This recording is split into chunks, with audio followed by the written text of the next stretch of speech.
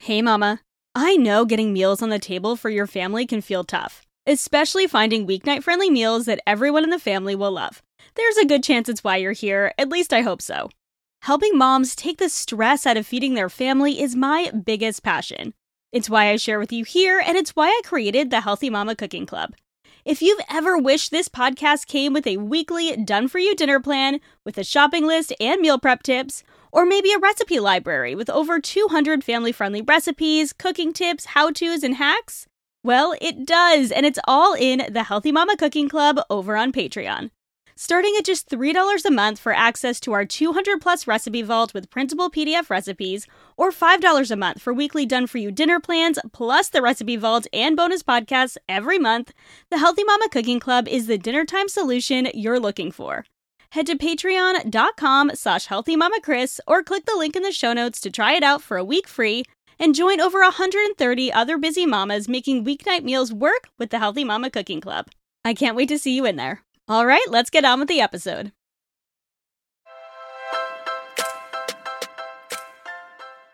Living a healthy, balanced life is no small feat, especially when you're a mom. With meals to cook, laundry to load, work to do, and humans to raise, it can be easy to feel like we're in an on-again, off-again relationship with healthy living. But it doesn't have to feel this way. I believe living a healthy life has become way too complicated. What we need isn't a new plan or program telling us what to eat or how to live. We need simple, uncomplicated routines and information that's going to help us live our best, most beautiful life without rules and restrictions. Join me, Kristen Dovniak, holistic health coach, certified intuitive eating counselor, and mama of two, for weekly conversations on what it means to live a healthy, balanced life, uncomplicate eating, and simplify in every area of mom life. Hey friends, welcome back to the Healthy Balanced Mama podcast. Something that I have been enjoying a ton lately is sitting down in my new office area, grabbing an oat milk latte, and just sitting down and writing. And if I've got the time, like I do now, taking some of what I've written, things that have been inspiring me that week, and what's really on my heart to share with all of you about eating and living in balance, is recording a podcast about it and keeping it really casual. Like a conversation between you and me, as if you were one of the members in the Supermama Society or a girlfriend, and we can just sit down, sip a latte together, and talk about what it means to be a balanced eater. I hope through these episodes, I can really help to encourage you and inspire you to take the next step in your balanced eating journey. Okay. Let's talk today about the roles food plays. This is a concept that I introduced in my first course, Uncomplicated Eating. In order to make peace with all foods and really embrace balanced eating, it's really important to recognize the different roles that food plays in our lives. There are three main roles that food plays in our lives, and all of them are equally as important, but they might not necessarily play equal roles at each and every meal, as you'll see as I give some examples.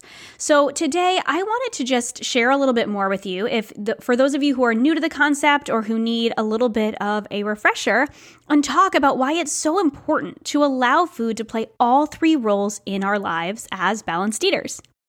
The three roles that food plays in our lives are nourishment, fuel, and pleasure. Food provides nourishment to our bodies. It provides energy through macronutrients, carbohydrates, protein, and fat, all of which are essential for optimum bodily functioning, as well as micronutrients, vitamins, and minerals essential for cellular function and protection, antioxidants and other phytochemicals for immune support, pre- and probiotics for gut health, water for hydration and cellular balance, and so much more.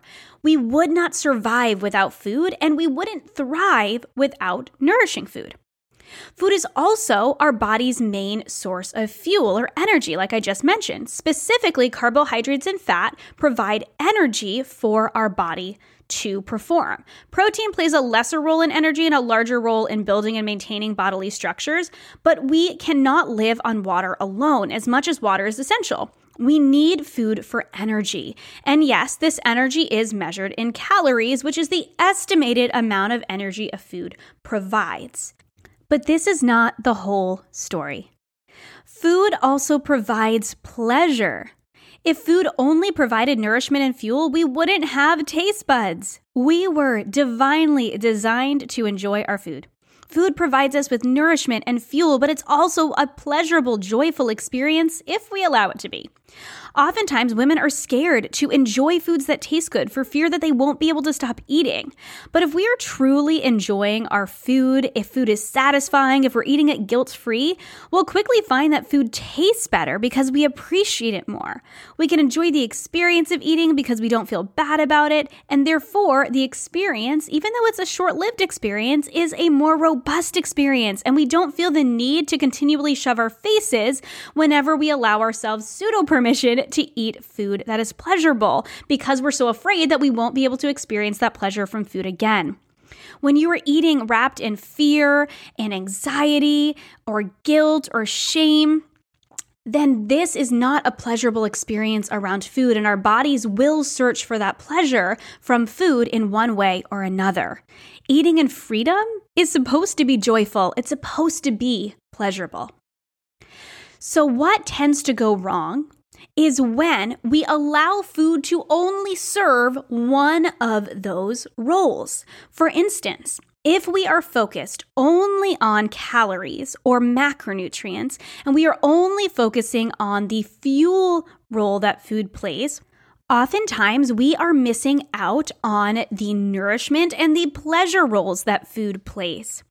We know that food provides nourishment to our bodies, but when we're only focusing on those big numbers like the macronutrients, the carbs, the fat, and the protein, and we're not looking to make sure that we're including some foods that are nutrient dense, it's really easy to eat in a way that I used to when I was focusing only on fuel and tracking my macros and eating things like fat-free strawberry cream cheese and plain rice cakes, which have little to no nutrient density in them, but I was just trying to hit my macros.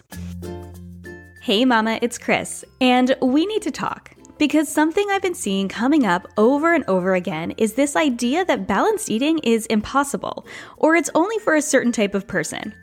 Balance without following a plan just doesn't work for me. I need structure. But what we know from research and what I know from working with women for the past 6 years as a holistic health and nutrition coach is that structure is only one part of the equation, and plans don't last. What I see most women struggle with isn't following the plan, it's what to do after.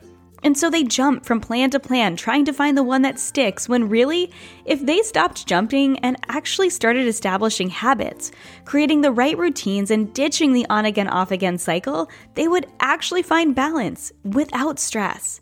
And this is why I created my brand new mini course, Balanced Eating Essentials. I talk a lot on this podcast about ditching diets and tuning into our intuition, but I started continually seeing women struggle with the after. How do I bring in healthy routines and habits without just falling into a pattern of dieting again?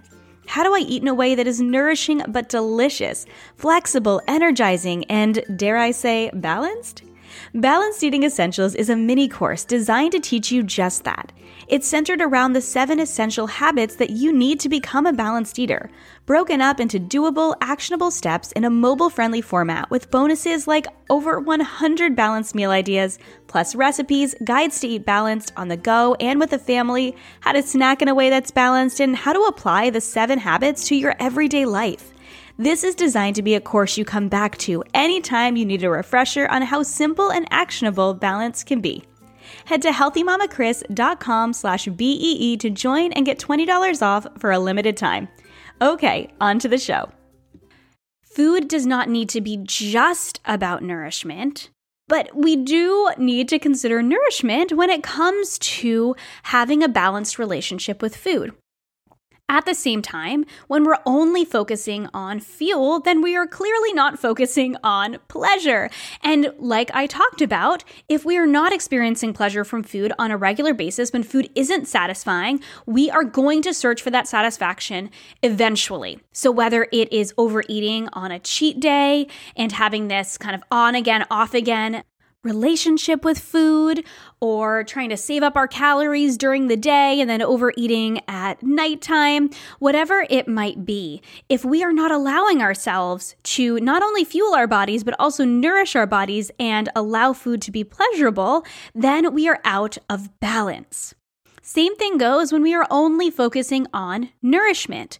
So the extreme of this would be orthorexia, where you are so focused on eating healthfully, either it's eating clean or eating in a particular way for your health. We want to include health in our balanced eating, but if we are only focusing on everything needs to be perfect, everything needs to be super clean, everything needs to be nutrient dense, sometimes we're underfueling. This happens often. And then again, we don't have the pleasure from the food because we're only focusing on the nutrient density. And this often causes diet backlash as well.